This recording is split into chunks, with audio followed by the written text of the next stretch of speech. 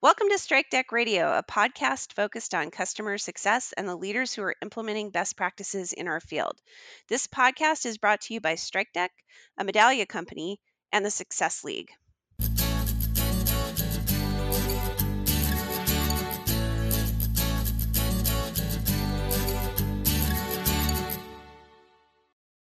Strike Deck is a customer success automation platform that helps CSMs effectively manage their customer relationships. The Strike Deck solution enables churn prevention, upsells, and customer advocacy. They use machine learning and predictive analytics to bubble up insights and alerts about customer health, sentiment, and engagement. The Success League is a consulting firm focused on customer success. We work with executives who are ready to build and develop a top performing customer success team that drives retention and revenue for their organization. We also offer a certification program for CSMs and coaching for customer success leaders. For more information, you can visit our website at thesuccessleague.io. My name is Kristen Hare, and I'm the host of Strike Deck Radio and the founder and CEO of the Success League. I'm really excited today because Lauren Costella is back. Lauren is the Vice President of Customer Success for GoodTime.io. It serves on the Success League's advisory board, serves on the Customer Success Leadership Council, and is an all-around superstar in the customer success community. She's also a former elite athlete, and today she'll be sharing what she learned from sports and how that has informed her approach to customer success. Lauren, welcome back to the podcast. Thanks for having me, Kristen. I'm really thrilled to be back on the show and joining you again on Strike Deck Radio. So there's people in the audience who don't know you. So can you share a little bit about your career journey into customer success? Absolutely. It's absolutely my pleasure to tell people how I kind of got into this. So I've been in the field of customer success formally for about 8 years now. I've done every role from support to CSM to leading CSM teams, CS ops, and now running a customer success department. So my experience is largely in SaaS technology. I worked in search engine optimization. Right after that, I moved into clinical trial software, which wasn't actually SaaS-based, but more project-based. And now I'm working for GoodTime.io, which is a job candidate experience platform. And prior to tech, I worked for the Department of Defense at the Pentagon in strategic communications, and I worked in nonprofit before that. So I've had quite the gamut of career experiences, but I found my passion and love for customer success when I moved back out to California 8 years ago. That's awesome. So the last time you were on the podcast, you worked for a different company. Can you tell us a little bit about GoodTime.io? Yes, absolutely. So Good Time has a vision of creating a future where every minute counts. And so today we are largely focused in the candidate experience. We empower our recruiters to create a seamless interviewing experience with candidates by making it simple to schedule their interviews. And we've actually been able to lessen response times from candidates from 72 hours down to 24, which allows our customers to actually get grade A talent in quicker and hire those people. So it's pretty awesome. I love it.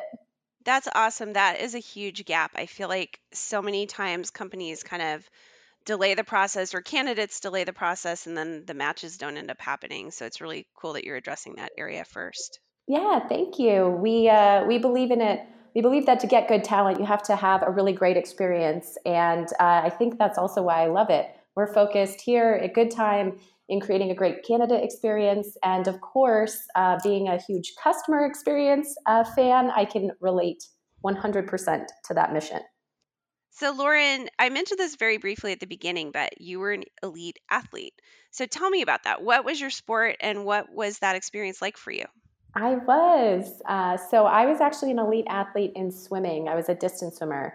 I started swimming when I was 5 years old. And Wow. yeah, I was completely dedicated to it by the time I was 9. So I stopped doing other sports. And throughout the year, I swam all the way up through college. And in my career, I qualified for Olympic trials in 2000 and 2004 in the 800 meter freestyle and 400 IM. That's Which is, amazing. thank you. That was pretty great and super gosh, like what an honor to be able to compete at that level. And I also won 2 national titles in the 1500 meter freestyle. And I was 7th in the world in the 1500 meter freestyle at one point. I was able to attain a full ride scholarship to Stanford and was an NCAA All-American. So certainly getting to that type of level takes a lot of dedication and discipline and focus. But for me, I've also found it to just be really rewarding with all of the experience I had in being an athlete, all of the mental preparation, all of the different things that I learned there. I think I use that every day in my career. And it's funny because I think it could be useful for other leaders and practitioners to maybe hear about some of that experience and some of the parallels between the two. So, Lauren, I love that you draw from the rest of your life to inform your work in customer success. I've seen you do this in the blog posts you write. Obviously, you've given a lot of thought to how your experience and support has influenced your approach to customer success. And we're going to be talking about some of the details on that in a minute. But at a high level, what made you start to consider the parallels between elite athletes and customer success professionals? I love that question, and it's a really good one. And I would say that a lot of people have asked me how I am so passionate about customer success and what's been the motivating factors behind that. And when I started thinking about that a lot more, I really think it stems from my years as an athlete and the mindset that came with getting to that level and the passion and the drive. And I actually bring that to work with me every day. I think I would do that in any career path that I would choose. I happen to find that love for customer success, but the takeaways that I had as an athlete are the ones that have really, I guess, shaped how I think about customer success, how I approach it, and the success that I've had in various jobs and roles and bringing customer success to a wider audience. And so I'm really excited to share 7 takeaways from my time as an elite athlete that I use day in and day out. And so the first one is setting crazy high goals, not smart ones. The second one is garbage in, garbage out. The third one is relentlessly focused. The fourth is building resilience. The fifth is celebrating success. The sixth is learning from losing and winning. And the seventh is coaches are everything. That's amazing. I think we're going to just dive in. And we're going to start with the first one on the list, which I'm lucky because I have the list in front of me. So I get to cheat and ask about each of these things. But you said that you think CS professionals should set crazy high goals, just as elite athletes do. Tell me more about why you think that's so important. Yeah, so I really think it's important to set crazy high goals, not necessarily smart ones. But first, let me just go into the quick summary of what SMART is. Remember, SMART goal is specific, measurable, attainable, relevant, and timely. And I'll probably be reprimanded for saying that, but I think it might be better if perhaps I share a story of why I believe this. So That would be great. yeah, so at 7 years old, I went to see the movie Aladdin with a bunch of my teammates in swimming. And I remember that one of the parents asked us, afterwards, if you guys could make a wish from a lamp and a genie came out and granted you a wish, what would it be? And I remember saying, I'm going to go to the Olympics and I would win a gold medal. That's amazing. You think about that at 7 years old, having this really crazy kind of outlandish dream and big goal. If you think about it in terms of the SMART perspective, there are some things that it certainly aligns to, but maybe some things that it doesn't. It's certainly specific. It's very well defined. It's going to the Olympics and winning a gold medal. And for me, that happened to be in swimming. So certainly specific. It's measurable because you either win or you don't. And there's times to qualify for Olympic trials. And so that's pretty smart in there. Attainable is where I think there's a little bit of a deviation. So attainable is really about, are you prepared to invest in it? Is it something where you are able to actually make that happen? And it's funny because at 7 years old, I'm pretty sure I don't control the purse strings. And at that time, my parents did. Oh, I come know you on. would think with 7, they're handing it over to me, but parents, my parents, I'm one of 6 children, and my dad was an iron worker at that time, and my mom was a blackjack dealer at the Peppermill Casino. And so, yeah, Wow. so the investment Where in did you grow up? Reno, Nevada. Oh, okay, Yeah, cool. so and super great. And like I've been so thankful for my parents for this. But when you think about like the attainability and a goal like that, and just given where I grew up, and I don't think swimming was necessarily a huge focus for Northern Nevada, it just wouldn't have seemed attainable at all. And as much as it might be relevant and that I loved it, which is the next piece of a SMART goal, um, Hmm. you think about like how hard it would be to do that when at 7 years old you don't have control over those pieces. And so so when I think about like the relevancy of, I loved swimming, but it also is, is it relevant? Do you have the talent to do it? And I also laugh at that because certainly when I started in swimming, I can tell you I definitely didn't have the talent for it. And you can talk to my coaches all the way up through the time I was probably in eighth grade, beginning of eighth grade. It's just I had a really great work ethic, but it's not like I was the most talented out there. So it's really interesting. Those two pieces of SMART goals really didn't fit with the type of goal that I had. And then finally, the last piece being timely.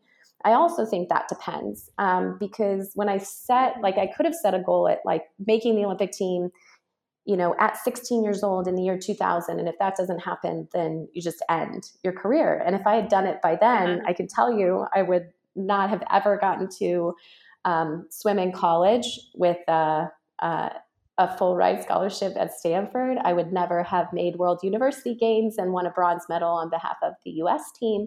There's many things that would have been missed had that been just timed out at the year 2000 or timed out at any point. And so the way I Yeah. think about it is it's not about necessarily setting SMART goals, but there's certainly value in setting SMART milestones. So I think that you can have both. So Hmm. as CS professionals, I think it's okay to set crazy high goals, and it's okay to not necessarily know exactly how you're going to get there, but you can set SMART milestones to understand progress and then change your course as needed. And it's really critical not to give up too early in the process because things might be slightly delayed before you actually see the result. And so that's kind of my takeaway of my first tip is just set crazy high goals, not necessarily always SMART ones. I like it, even though we I know, teach about SMART I goals in the classes, which I know you know. But I look at SMART as a test more than a goal, more than something that you should just hit every single one of those. I think it's really to keep you from setting a goal like, I want to lose some yes, weight. And it's real vague, or, you know, I want that customer to be right. happy. Okay, well, how are you going to measure that? So, SMART is a great way to keep you from setting goals that are just super vague. But I love that you take it further and want it to be like wild goals, Yes. crazy goals, awesome goals. I think that's Well, amazing. thanks. So, Yeah. good one. Um, the second thing you mentioned off your list was that customer success mindset. I think your coach called it garbage in, garbage out. Basically, it sounds like this is kind of a combination of preparation and an attitude of excellence. So, tell me more about Yeah. that. So you hit the nail on the head. Essentially, to me, you really need to have the right attitude and mindset about what you're doing and why you're doing it. And you need to be prepared. So when I was swimming, we had practice every single day, twice a day, 5 to 6 days per week. And every practice was the opportunity to make yourself that much better, that much stronger. And it didn't mean that that was going to be, the fastest day you'd have or the perfect practice. But what I remember is you could always find something to focus on or be better at than the day before. So let's say that I wasn't having a great practice or I wasn't swimming my fastest. I could focus on my technique, the angle of my hand going into the water, or just commit to that practice that I'm going to push off on the wall that much further every single flip turn.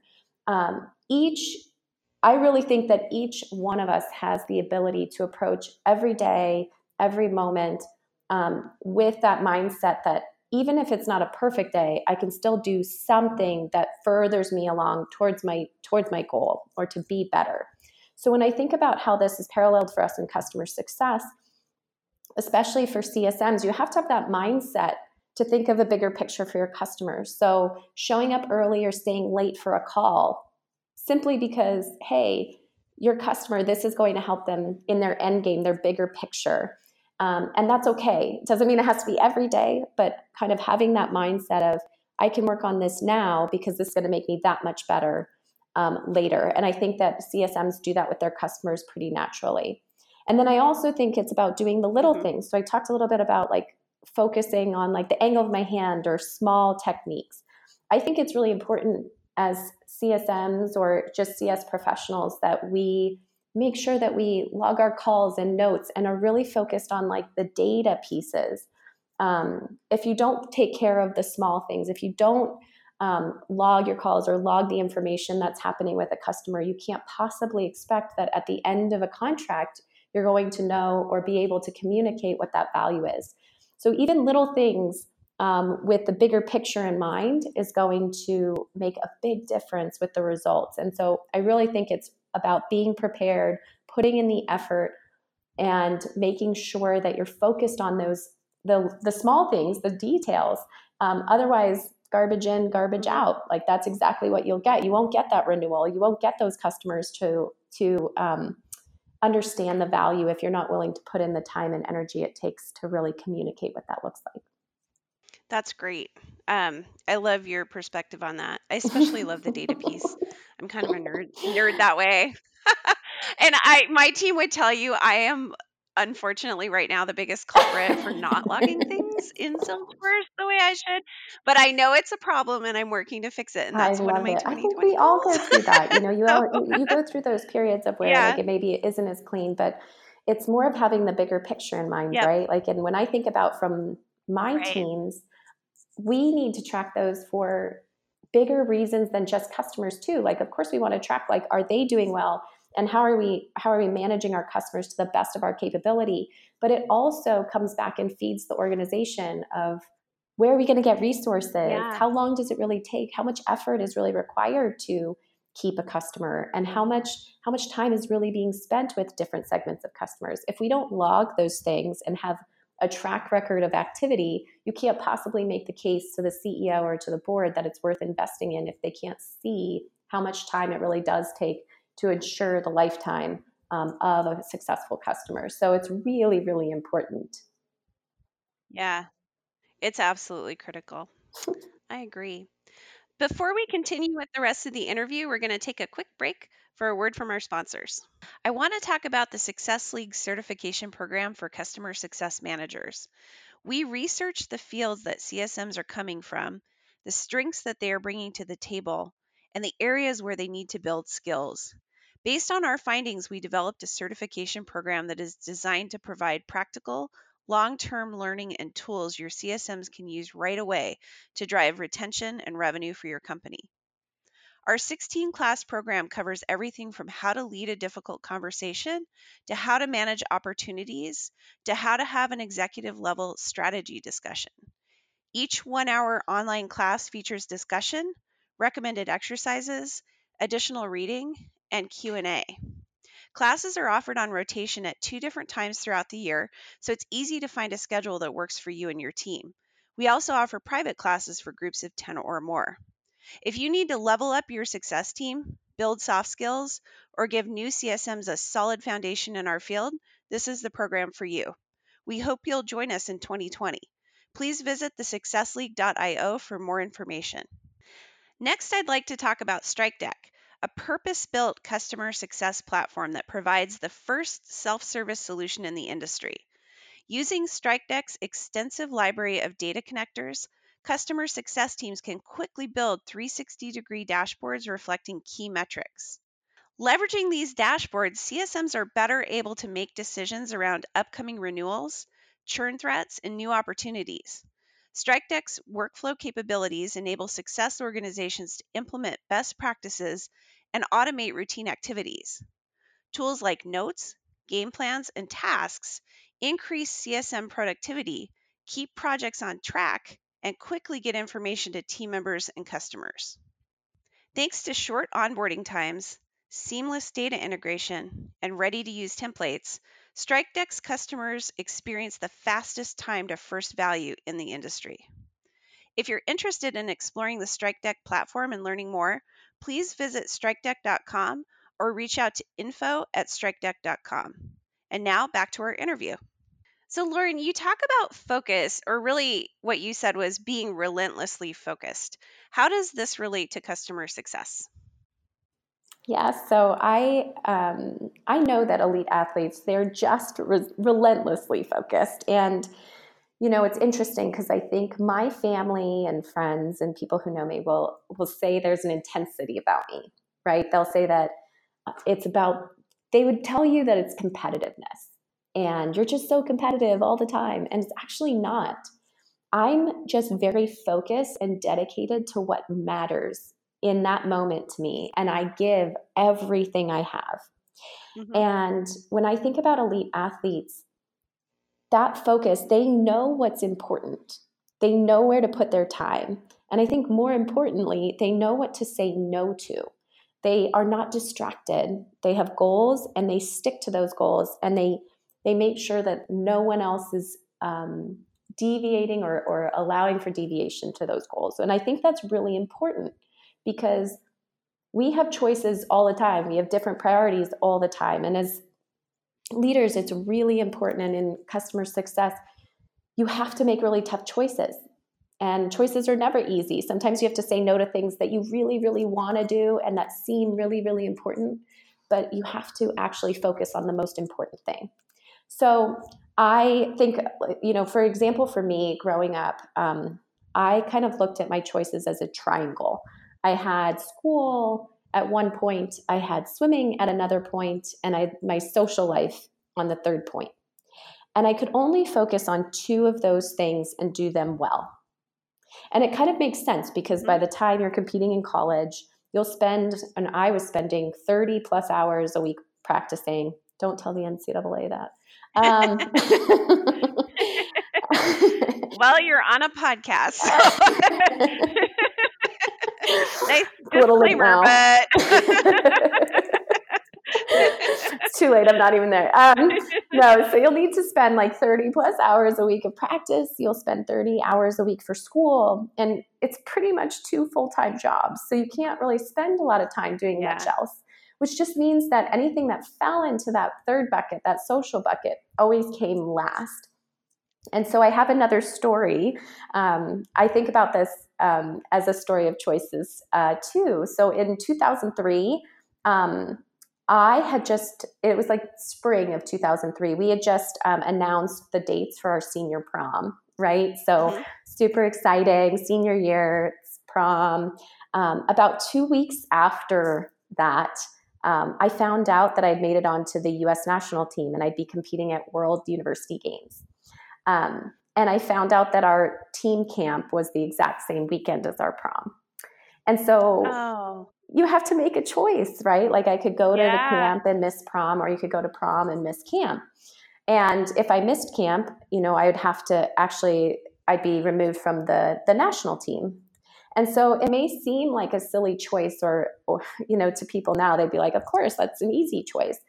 But at different stages, there's going to be things that are more important to you than others. And I actually think that happens in life. Like, what is your priority? At that time, you know, for me, my priority was swimming. But I mean, prom is a staple experience, and it's something that I think tons of people want to do, and that could be your focus, and that is totally okay. At that time, for me, it wasn't my number one focus. It wasn't my number one priority. And so when I made that choice, it was easier for me to make because I had a very specific idea in mind, but it's still a choice and it's tough. So to this day, I've never been to prom, but I have competed on a world stage. And I think when I think about how important that is for CS, we really have limited time. And we have to be able to answer the question, like, what are you saying yes to? And what are you saying no to? And no is a really hard thing. Like, what are you actually turning away? Because that's not the most important thing. So defining that focus is really important. And you have to think about what's the single biggest pillar you need to knock down. Is it, hey, we really need to get, a system in place, like like a tool to help manage all of our stuff? Do we need to build playbooks? Do we need to segment our customers? What's the single most important thing? Do you need to focus on renewals because you have a bunch coming up? What is the most important thing that you need to focus on in order to achieve that big goal, and say no to everything else? I think saying no is so hard. And I think for CS professionals, it is even harder because I think the personality traits that make somebody really good in customer service or customer success have a tendency to be the ones that also make you never ever want to say no to anybody. Yeah. And it's really, really tough. And so I think there's a lot of CS people who are like, oh, it's just, the way that we're set up, I have too many customers.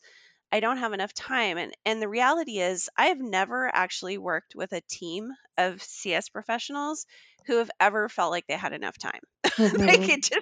it straight up does not exist, guys. And so I think the thing is that everybody's got to make those tough choices. And I love that you bring this up because it is, you are going to have to say no to some stuff. Yeah. Everybody is.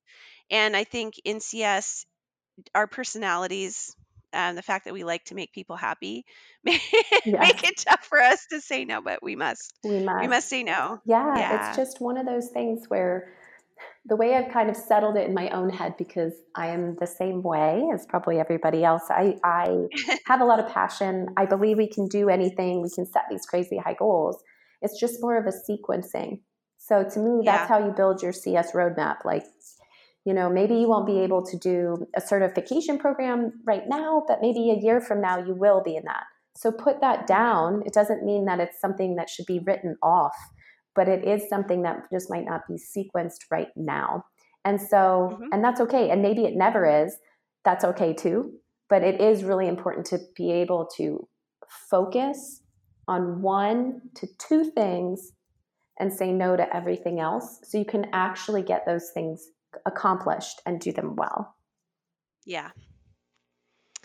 I love that you talk about resilience. I think that was the next thing on your list. Mhm. Resilience is something that I consider a strength of mine. Frankly, I think that's the biggest reason why I have my business today, because I've been able to go through a lot of challenges and just stick with it. Um, Tell me about how you see this relating to customer success. Oh, absolutely. I mean, I think a staple for elite athletes and, yeah, like business owners and people who've really taken what they're passionate about to the next level, you have to be resilient. There's constantly ups and downs, especially in sports, but in anything and in pieces of life. And it's not all roses. I think in a world of instant gratification, where that's, I don't know, quite frankly, the norm these days, elite athletes know and expect that Yeah. it takes time. You need time. You need to get through those ups and downs. And there's going to be people who will tell you it can't be done, and they're going to be naysayers. Hmm. And so it's about being able to really stick with it when times are tough, to really stick with it when you're tired and sore and everything else. And Yeah. that's what gets you through like really tough times. And so I have a couple of stories related to resilience. And the first was when I was actually 11 years old. And I remember I was hanging out at the pool waiting for practice to start. And one of the swim team parents, who was the president of the swim team at the time, he came up and was talking to us and talking to me and my friends. And I remember him saying to me that he was like, Lauren, you're really, bubbly and great, but you're probably never going to make it to a D1 school. And I'm 11. But he's like, That's a tough message yeah, to hear at yeah, 11. right. And he said, you should start looking at D2 schools. You could be really successful. You could have a lot of like really great experience there. And, when I think about when he said that, he wasn't necessarily wrong, given the data he was probably looking at. I wasn't that fast. I wasn't winning everything. I was just kind of very incrementally getting a little bit better. But comparatively to some of the other girls that were on the swim team, they were dropping time left and right. They were having tons of success. They were going to junior nationals and all of these different meets, and I was not. And so it's not that I necessarily fault him for that, but I also believe that there's resilience in defining those things for yourself. Like, I wasn't going to stop, and it's not like I knew where I was going to go to school or what I was going to do, but I was going to continue to pursue my dream, my crazy high goal of making the Olympic team. And no one could stop me doing that, but I appreciate people's feedback. And it's crazy, only 5 years later, I won my first national title and was, making Olympic trials, and it was crazy, and it was more than anyone on the team had done at that time. So it's interesting. You'll have people who tell you what they think, and it's not necessarily that they're wrong. I mean, they're probably looking at all of, some of the right stuff, but there is some resilience to be had about saying no, or just continuing to pursue something because it matters to you. You're passionate about it. And so I think that was one example. And then another was actually after, now I'm like 16, I had won my first national title. I was just, I was like on top of the world at that time. And like 1 year later, I wasn't even making it into the top 20 at nationals. And I don't think I got a best time, a PR, for about 2.5, 3 years. And when you're on top and then you're not on top, it can be really frustrating, and it can be devastating, because you are putting your time and energy and effort and like day in and day out, and you don't always see the results. And so being able to kind of mentally go back and focus on, the small things, being able to create little wins for yourself, I think is one of the single most important things I learned there. And it was about being resilient and not getting that PR every time I went to a meet, not letting it drive me crazy and not letting it get me down to the point where I wanted to, where I'd quit. And there was a point where I certainly thought about it, but then I thought also, like, I really love swimming. And despite the fact that I wasn't having, a really great experience for a couple of years, I was going to kind of turn my attitude toward focusing on the small stuff and starting to have fun again. And it's crazy. Like, then things started to kind of turn around. Like, I gave it more time and things started to work themselves out. And so I think there are always going to be peaks and valleys and plateaus. And it's just really important to continue to move through those. And I think that as CS professionals, we face that kind of those peaks and valleys all the time. Think about releases, right? Like, I don't know if it's just me, but I've been at companies where we've had like tough product releases. We have upset customers. We have to work through those things, and then we're coming around, and we have to make sure customers have achieved value. I mean, there's all these things of like these valleys that you'll go through.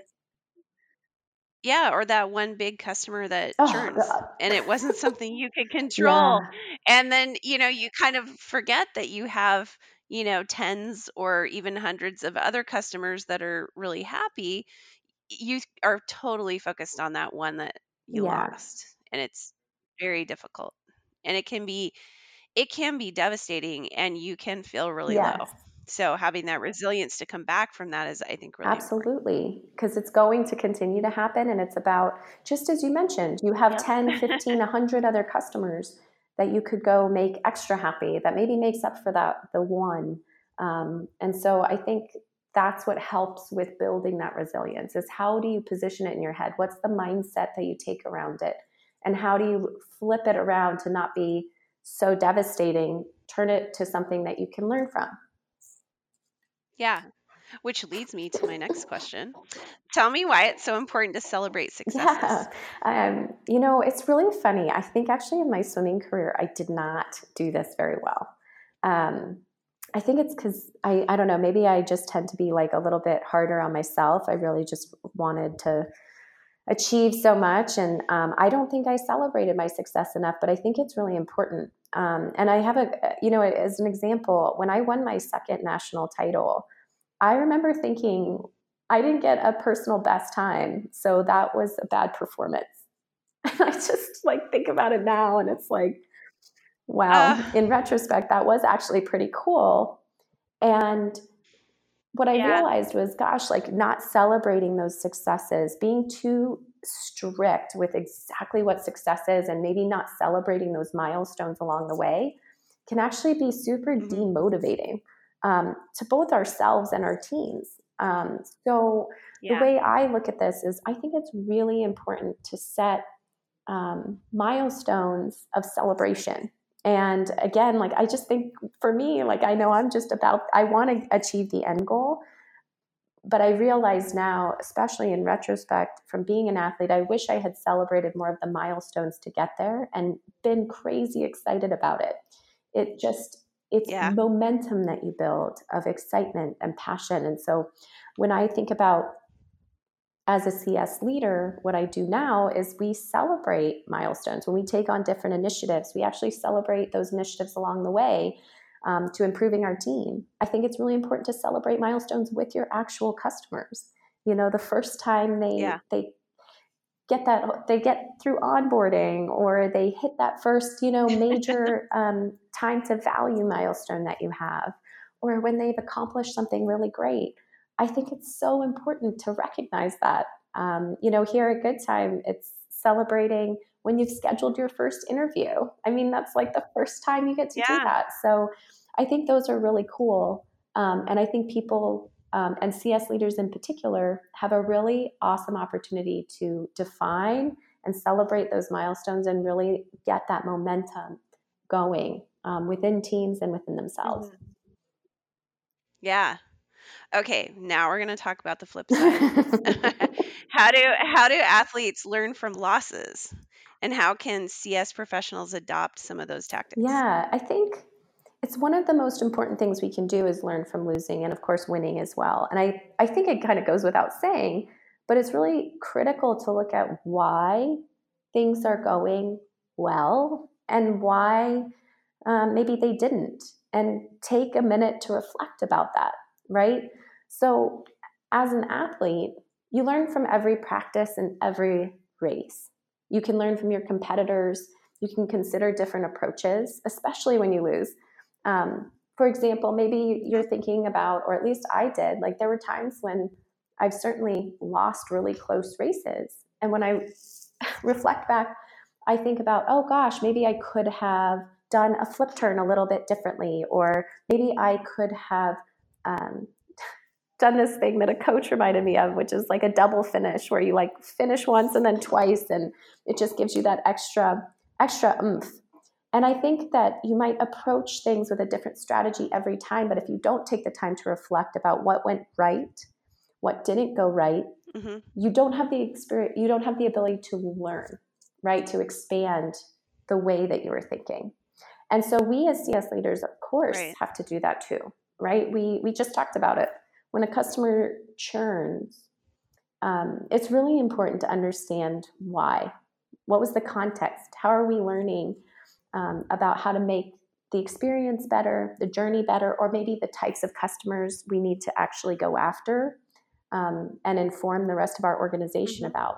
So to me, I think learning and growing from your wins and your losses is really really important and totally relatable to what we're doing in customer success, especially with understanding what's working for our customers, what isn't, what's their experience like, what causes someone to churn, why did they not get value, and how can we iterate on our processes, or how can we iterate on our product to actually make sure that those customers have a great experience. So I think that's a totally relatable area for us.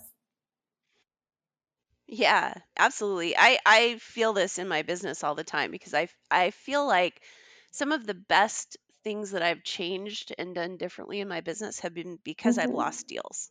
And And some of the best things that I've seen on my customer success teams over the years have been because we've lost customers, and we we took a stance of not getting Yeah. defensive about it, and not just being angry about it, but wanting to really learn from it and figure out what we could do differently and better.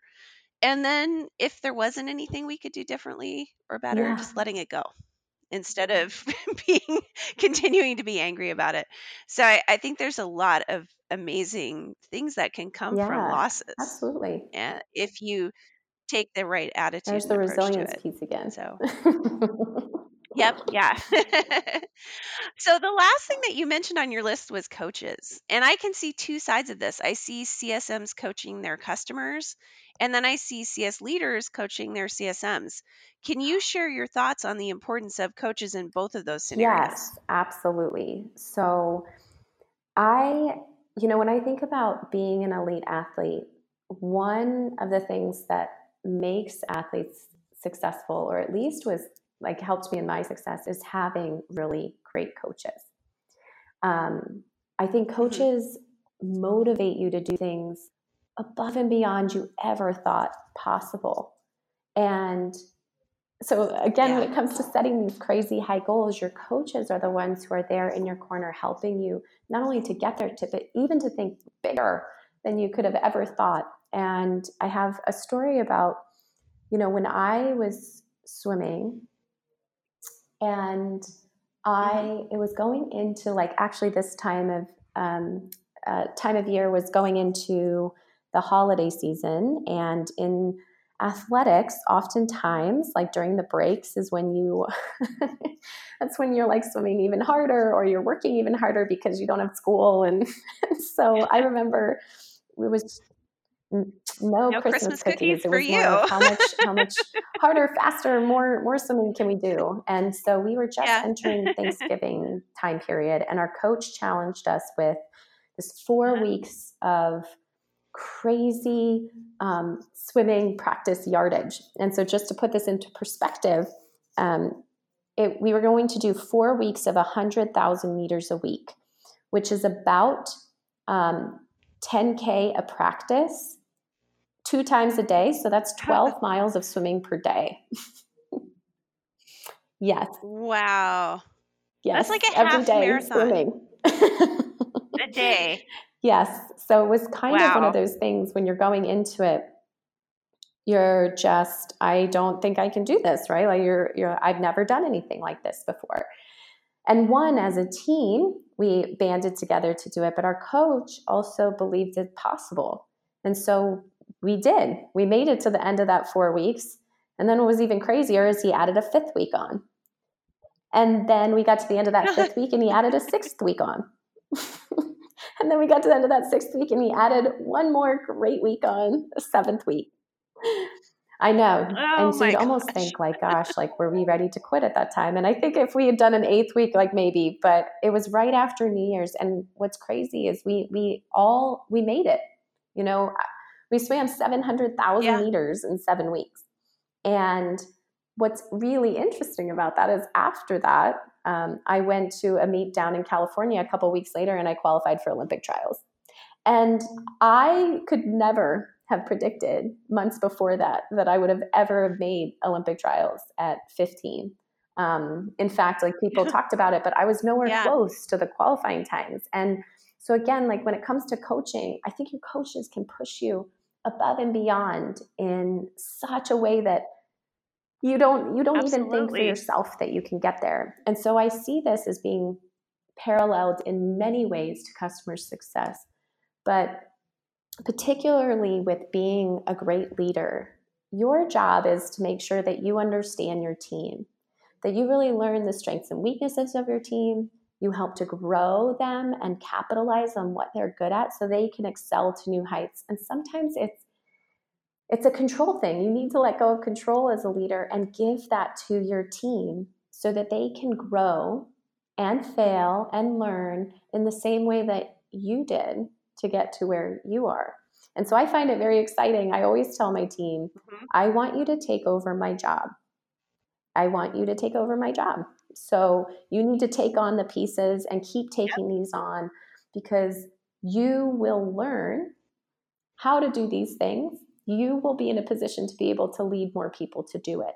So, as a leader, I think that's so important to keep pushing your team to be better than they were before, to take them to new heights, to let them try and have room to fail, because that's how we all got to where we are today.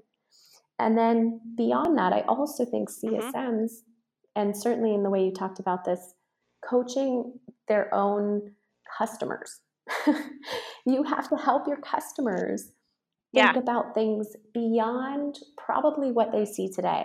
Now, remember, as a CSM, you know the product, you know where the roadmap's going, you have seen customers be successful and where they can go. So help customers think bigger, because your product will continue to iterate, right? So you should be helping and consulting with them in a way that Mm-hmm. allows them to utilize, what you have today, but helping them to think through where they could be as an organization with the value that your product brings. And to bring that home, I think about Good Time. We're helping people with the scheduling process today and making a lot more of that process automated and creating this great experience. But we're going to be pushing beyond that to show people more data and insights about how the interview scheduling is going, so that helps their internal business processes.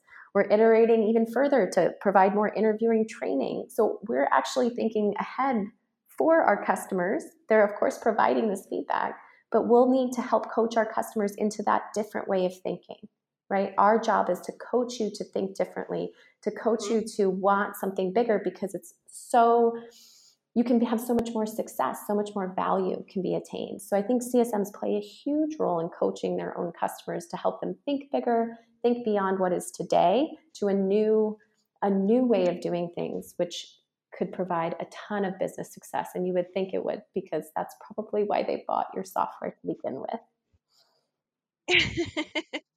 Yes. So, Lauren, this is amazing advice. with. I'm not an athlete. I mean, I have been an athlete in the past, but I've never been an elite athlete. Um, it's not natural for some people. So, for those of us who are not athletes, how would you recommend starting to take your advice? I would say one thing at a time. But Okay, yes, just one thing at a I can time. get I guess, behind that. for me, I think it's about um, thinking about not all doing all of these things at once, but it's kind of looking at them and saying, okay, are there some of these tips or pieces that are applicable to me? For example, am I going through a really tough time right now? Hmm. Maybe I could work on reframing and building some resilience around whatever is happening today. Or maybe Yeah. I'm in the process of goal setting for 2020. So maybe, for me, I want to Yeah. think about crazy high goals, and I want to think about the different milestones. Or maybe I'm wrapping up the year and I want to be able to celebrate. So take one thing at a time and start to think about, are any of these tips applicable to me at this moment? And think about maybe how you could approach one thing that one thing. Not all things have to be thought about all at once. Remember that focus. Yes. Love it. So, last question, and it's been a little while since you answered this one, but what do you see as the biggest trend in customer success right now Oh, and why? that's a really great question. So You and I I could talk about this, know I know, for another hour, but we're not going to. You're going to pick one. I am You're going going to to focus. focus. Choose your favorite. I am trying to think of like my favorite thing. I think actually it's still going to head down the path of continuously being more data driven and automated. I just don't see another way Yeah. around it. We're not going to have. I think for certain customers, there's this expectation too that not everything is high touch. So when I think about again, and like this Yeah. is B2C, but when I think about my experience using like an Amazon app, that's really great because it matches. I bought something, I get help, I don't have to actually talk to anyone, which sounds terrible, but like Yeah. I don't need it for that. No, I mean, sometimes Yes. you don't want to talk to anyone. I don't want to talk to anyone when I'm ordering Yes. stuff on And I Amazon. I think just that don't. as we move Yeah. towards Yeah. In B2B even. You don't need to talk to everybody. I don't need to talk to my CSM all the time in my CS platform. In fact, like I might have things that I just need a notification about, or I just need like this one thing automated to me. What I want to talk about on, like in a Mm-hmm. high touch way is more strategy, more of those types of pieces. And so I think we have to continue to automate and to continue to get data around how do we automate the stuff that still creates a great experience, and really focus our high touch efforts on the things that only human to human can really do Mm-hmm. today. And so I see us like continuing to Yeah. trend in that direction. And it really comes with, really understanding the data behind what customers want, where they're going, the types of things that can be manually done and that would have a great experience for customers. So that's kind of where I see it going. But I don't know. How do you see it, Kristen? I see that same thing. I think we're refining it, and I don't think it can be kind of one size fits all Yeah. for all companies either.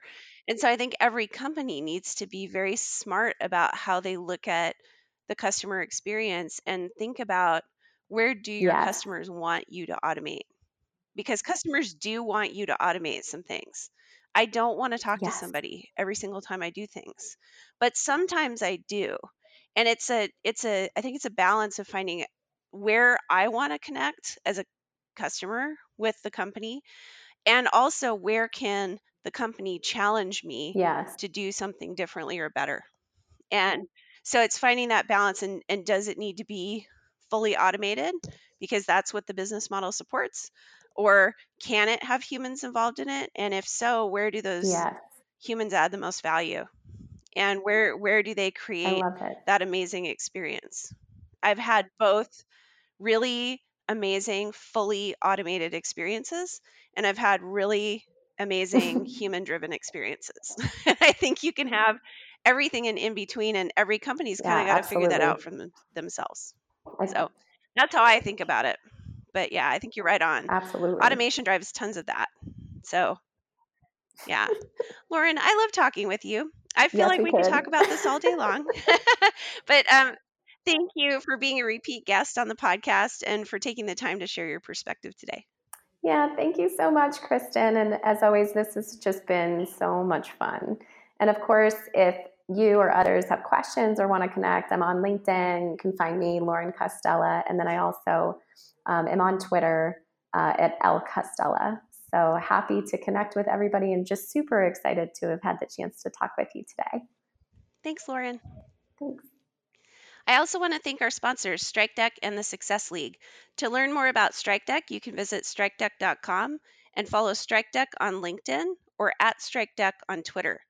To find out more about the Success League, please visit our website, thesuccessleague.io, and follow the Success League on LinkedIn or at TSL Customers on Twitter.